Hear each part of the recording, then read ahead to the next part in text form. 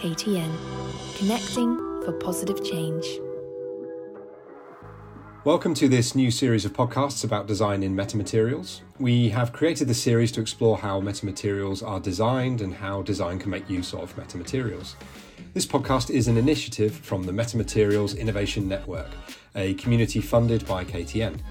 The Innovation Network aims to develop and showcase applications for metamaterials, building a community of academics, industry stakeholders and investors, and make these technologies more commercially accessible to markets. If you haven't already, go check out the KTN page. You can connect with our community, find the latest news, take part in our events or funding opportunities, and much more. You can find a link in the description of this podcast. I'm Duncan Foster Fitzsimmons. I'm a product designer, engineer, and founder of 7th Product Design Studio.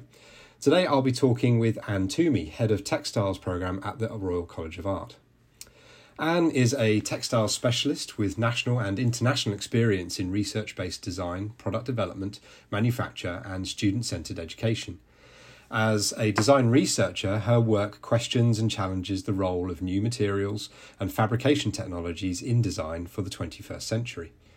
As Head of Textiles Programme at the Royal College of Art, Anne Toomey leads a team of expert specialist staff and over 130 postgraduate students working at the creative interface between materials, making and meaning. Their focus is innovation that impacts and spans across many sectors, exploring new territories for the 21st century textile specialist. So Anne, hello. You mentioned before to me that there's a challenge sometimes to communicate to people that textiles are so much more than clothing and soft furnishings. When I was a student at the RCA, all of my flatmates were on the textiles course, and straight away that was a huge eye-opener for me, that there was this whole enormous area of materials, manufacture, development and craft that I knew nothing about coming from a mechanical engineering background. So I'm going to start with a deliberately stupid question for you. What are textiles? Hi Duncan. Well, textiles is a broad discipline, as you know, with many facets of focus and practice. And I think the breadth and complexity of the discipline is frequently overlooked, and it is often associated with the domestic and with frocks, cushions and curtains. But textiles impacts almost every aspect of our lives, and it does offer uniquely fluid, flexible and infinitely adaptable ways of questioning, examining and solving some of the increasingly complex societal challenges of the 21st century. We can shape them in almost infinite ways to bend, wrap, fold, cover, mould, grow and stretch in order to adapt to our needs. We can modify their properties on the nanoscale to engineer specific outcomes. They are simultaneously benign and familiar, and yet also incredibly complex and surprising, and their potential is only as limited as our imaginations. If we look at the complexity of their micro and macro structures, we can begin to comprehend the potential from fibre upwards. I always like to quote Veronica Capsali here. She says that there are more orders of hierarchical structure in your underwear than in the Eiffel Tower. And by this she means that the first order in textiles being fibre, followed by yarn, then knit, and then the garment, whereas the Eiffel Tower is a third order structure. So this capability to influence behaviour and characteristics at each hierarchical stage offers a very intriguing space. And this is why we're interested in nanoscale opportunities that can create macro-scale impact. This has deliberately influenced our thinking at Textiles RCA and is behind the formation of our Soft Systems research group. Soft Systems is an approach that we use to question the current and future materiality of our lives and our individual and collective relationships therein. Essentially, it is an approach that recognises the complexities of our material world and our relationship with it, and uses this as a platform for exploration and innovation. In organisational management, Checkland's Soft Systems methodology has been used for over 30 years in the analysis of complex situations where diverse viewpoints are held across diverse stakeholders, and the problem is undefined. This methodology recognises flux as the state of being and cautions against the solidification of parts of that flux as situations, problems, or issues. Within the group, we rethink materials and fabrication processes to discover new applications. It is this constant act of decoding and recoding that helps us to think of these new applications as soft textile systems with purpose that range from the functional to the poetic. Right, so what you're saying here about hierarchies I find really interesting, because in solid materials quite often you're looking at one or two layers of hierarchy. You might have a solid material with a coating, or you might have a composite made of one or two layers.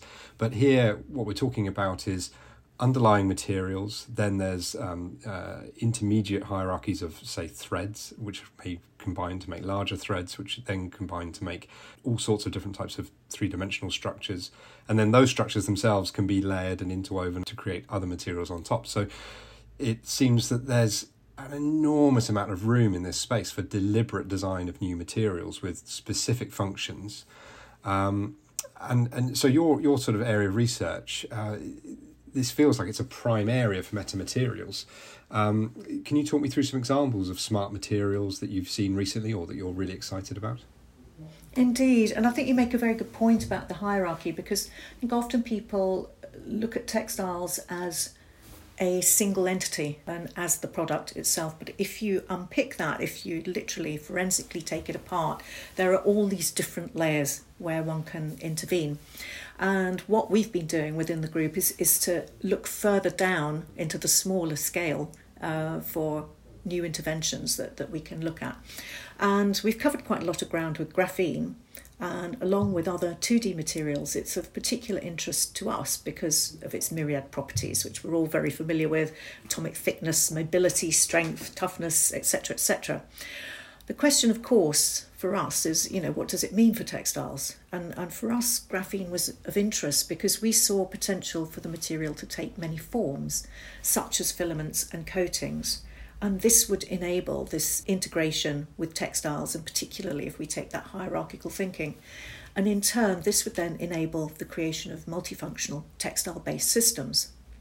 Another attraction for us was the role that graphene could play within the electronic textiles field for wearable tech. And e-textiles faces challenges with environmental and resource issues because they are heavily based on the integration of valuable metals. And of course, this can cause metal contamination in textile recycling streams. So our experiences with the disposal of contemporary electronic waste give us the reason to expect both environmental and social impact with regard to the recycling and disposal of e-textiles. And graphene offers us a more sustainable approach in this field. And within our group, our researcher Elif Ozden-Yenigen has carried out very promising work developing a graphene-based platform for textiles that includes filaments and coatings. We can also look to the nanoscale to help with other environmental problems created by the textiles industry, such as colour. And I'd like to give the example of Sarah Robertson. Sarah is our tutor for soft systems, and she has worked with Elif in collaboration with Ahu Gumapari's group at Manchester on using structural colour with textiles. And structural colour does not rely on pigments and water and is far more environmentally friendly. So the challenge is how to tune the colour at scale for the complex patterns and colour combinations that we so readily associate with textiles. This is really interesting, and I'm sort of always in my mind. I can't help but sort of compare how these things might be developed compared with what I know best in sort of everyday product development. And so can you tell me a little bit about the development process you see with these materials? For example, is it technology push or market pull? Do people always start with a problem that they're trying to solve and then develop a new material to solve that? Or do you find that research is creating new material attributes which then you can go and sort of say, what can we use this for? What could be done with this new behaviour or new structure? Well, I think at Textiles RCA, we tend to go with the latter of that, and we use an approach called thinking through making. And practice-led research is fundamental. It's an intellectual framework for how we develop textiles and materials. And we conceive and create this by thinking through making, and we uncover new insights through that material exploration. So we focus on radical experimentation, material exploration and transformation. And we encourage a non-linear approach that sort of embraces conceptual thinking, a little bit of magical thinking, and allows space for incidental and accidental processes of discovery. And when we find that when using this discovery approach in adjacency to other approaches, such as problem solving, we find that we can expand our knowledge base a bit more rapidly. And essentially, we're questioning the notion that all design starts with an identified or fixed problem. And this, of course, brings in the relevancy of Checkland's soft systems methodology. We find that we often revisit craft-based approaches to assist in this discovery of material qualities. And we've used a bricolage approach to construction that can include traditional basketry and knitting alongside basic electronics. And we took this approach when working with Imperial College on the FairSpace project. FairSpace was a large consortia working on future artificial intelligence and robotics for space. And within this, we contributed some work to the inner suit. And at the moment, we're working with Istanbul's Museum of Modern Art on a project called Crafting Technology for Textiles. And we're using craft techniques to explore new possibilities for textiles offered by emerging technologies. And within this, we've held a series of workshops and talks, and all of these can be found on the museum's website.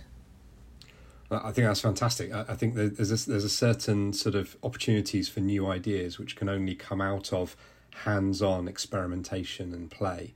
And it's fantastic to hear that approach can work with these sorts of materials, because as an outsider, one imagines that some of it is has to be very sort of theory driven, and so to hear that it can be craft based is fantastic, because that seems to me that it would open up an enormous amount of extra room for new innovation. Is textiles an area where you see a lot of ideas spinning out into new products and new startup businesses? Indeed, and there are a lot of startups that are using very innovative ideas that are originating in textiles research. However, these startup companies aren't necessarily textile practitioners, so it's really interesting to see how aspects of textiles are being adopted by others. For example, OpenCell is an exciting collaborative space for biodesign and science in Shepherd's Bush. And OpenCell supports this London ecosystem of designers and scientists who are incorporating biological techniques into material development. And the space is composed of sort of modular mixed-use areas, which include labs, studios and workshops. And they use shipping containers, there are about 45 of them. It's adjacent to Shepherd's Bush Market. And here you'll find international designers and startups showcasing cutting-edge ideas that will shape our futures and projects and break the boundaries between biology, design and technology. OpenCell was co-founded by the highly imaginative duo Thomas Meany and Helen Steiner. And with backgrounds in nanoelectronics, design and biotechnology, the group aimed to make biotech accessible and understandable. It seems like industrial textile manufacture is already very well set up for multi-structure, multi-material approach. Do you think this means that textiles is kind of the ideal industry to be focusing on smart materials and metamaterials? Well, there are certainly opportunities. And in an ideal world, there'd be some joined-up thinking to explore this, but the textile supply chain is global and incredibly complex, and that makes this very challenging.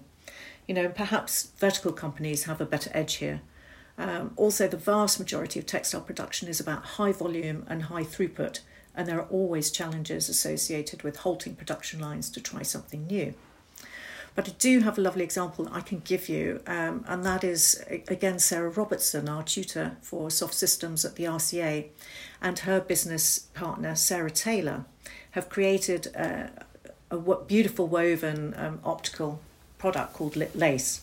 And this light-emitting lace is a newly developed modular lighting system. It's been used in it's very big scale, and it's used in sort of theatre environments. It comprises woven optical fibre cloth and a bespoke selvage edge illuminator. And the scope of this particular project was to provide an opportunity for innovation through collaboration, and they worked with MYB Textiles, who are an internationally renowned weaver of madras and lace shears, panels and blankets based in Ayrshire in Scotland, and they've been going since 1900. So the aim was to develop these light-emitting lace products using the optical fibre, and this was to allow strategic investment into new market routes. So the research was conducted on site at the mill, and through design and prototyping and testing, the group worked collectively on building the knowledge base required to create these pieces. There was previously no precedent for manufacturing smart textile products within a traditional textile manufacturing infrastructure in Scotland. It's important to note here that the looms used are 12 metres wide, and the technical challenge of weaving the fibre optic lace at this scale without flaw is truly tremendous, and it really is an endorsement of the superb skill of the weavers at MYB. Well, it's amazing to see that, that their expertise, which is, goes all the way back to 1900, can then be sort of applied to such a new material such as fibre optics. So yeah, that's absolutely fascinating. It feels like, as with in a lot of areas of metamaterials, that a great next step would be to bring together materials development, manufacturing, design, product companies, all around some sort of shared vision, and that communication is going to be key in getting some of these amazing new materials out into market in products and sort of impacting on people's lives. Do you think perhaps that design has an important role here in helping create these shared visions that everyone can kind of work towards together? It starts to get a little bit into the area of scenario building, like the work of Dunn and Raby, perhaps. There is certainly an appetite for this, and efforts to bring this to fruition have been in place for some time. For example, MADE, the Materials and Design Exchange, was created in 2005 for this specific purpose. The Materials and Design Exchange, of course, is a non-profit partnership, and it exists to encourage a better understanding and collaboration between designers, makers, and material scientists in order to stimulate innovation. But I think that identifying and developing a shared vision is key in collaboration, and there's often a need to overcome language barriers, and by that I mean subject-specific vocabulary, and also methods of working and communication. Designers will often use a visual or material language to communicate and express ideas, and scientists will use data, graphs, and diagrams. So understanding these differences requires an investment in time and effort, but it will yield dividends. And with regards to scenarios, the scenario method has been used by many sectors to help envisage a future possibility for invention. And I think it's best described as a creative exercise of storytelling, and it helps us to explore what might be possible or desirable and to find what does not yet exist. I've used this method successfully in interdisciplinary international workshops, and a particular workshop in Japan comes to mind, where we use speculative scenarios within the group to generate new ideas for Chiriman silk. Chiriman silk is a traditional ancient kimono fabric. So this approach involved taking a materials-led approach in decoupling the specialist silk from the context of the kimono, and in looking at chirimen as a material rather than a product, we uncovered new possibilities through this decoding of the materiality and the recoding of this extraordinary and special silk for new ventures in healthcare. As touched on earlier, not all design starts with a problem to solve, and designers have a role in asking questions too, just as much as providing solutions. Pioneered by Dunn and Raby, speculative design is about using design as a tool to create not only things but also ideas, to speculate about possible futures. This method really pushes the imagination and is very valuable in challenging boundaries. Perhaps when we're looking at such new and unfamiliar territory such as metamaterials, we need to initially embrace more questions than answers. Well, thank you so much, Anne, for taking the time to talk with me today, and thank you all for listening. We hope you enjoyed this discussion and that it's helped open up this fascinating world of new developments in textiles and soft materials. As someone who works every day in the world of rigid materials, I feel there is an enormous amount here that I can learn and make use of, and that this is the area of materials really to keep an eye on, where some of the most truly life-changing new opportunities are going to appear first. You can follow our podcast channel on Podbean, and don't forget to visit our website in the description, where you can register to the newsletter and to receive news and updates, and take part in our community. See you next time. KTM, connecting for positive change.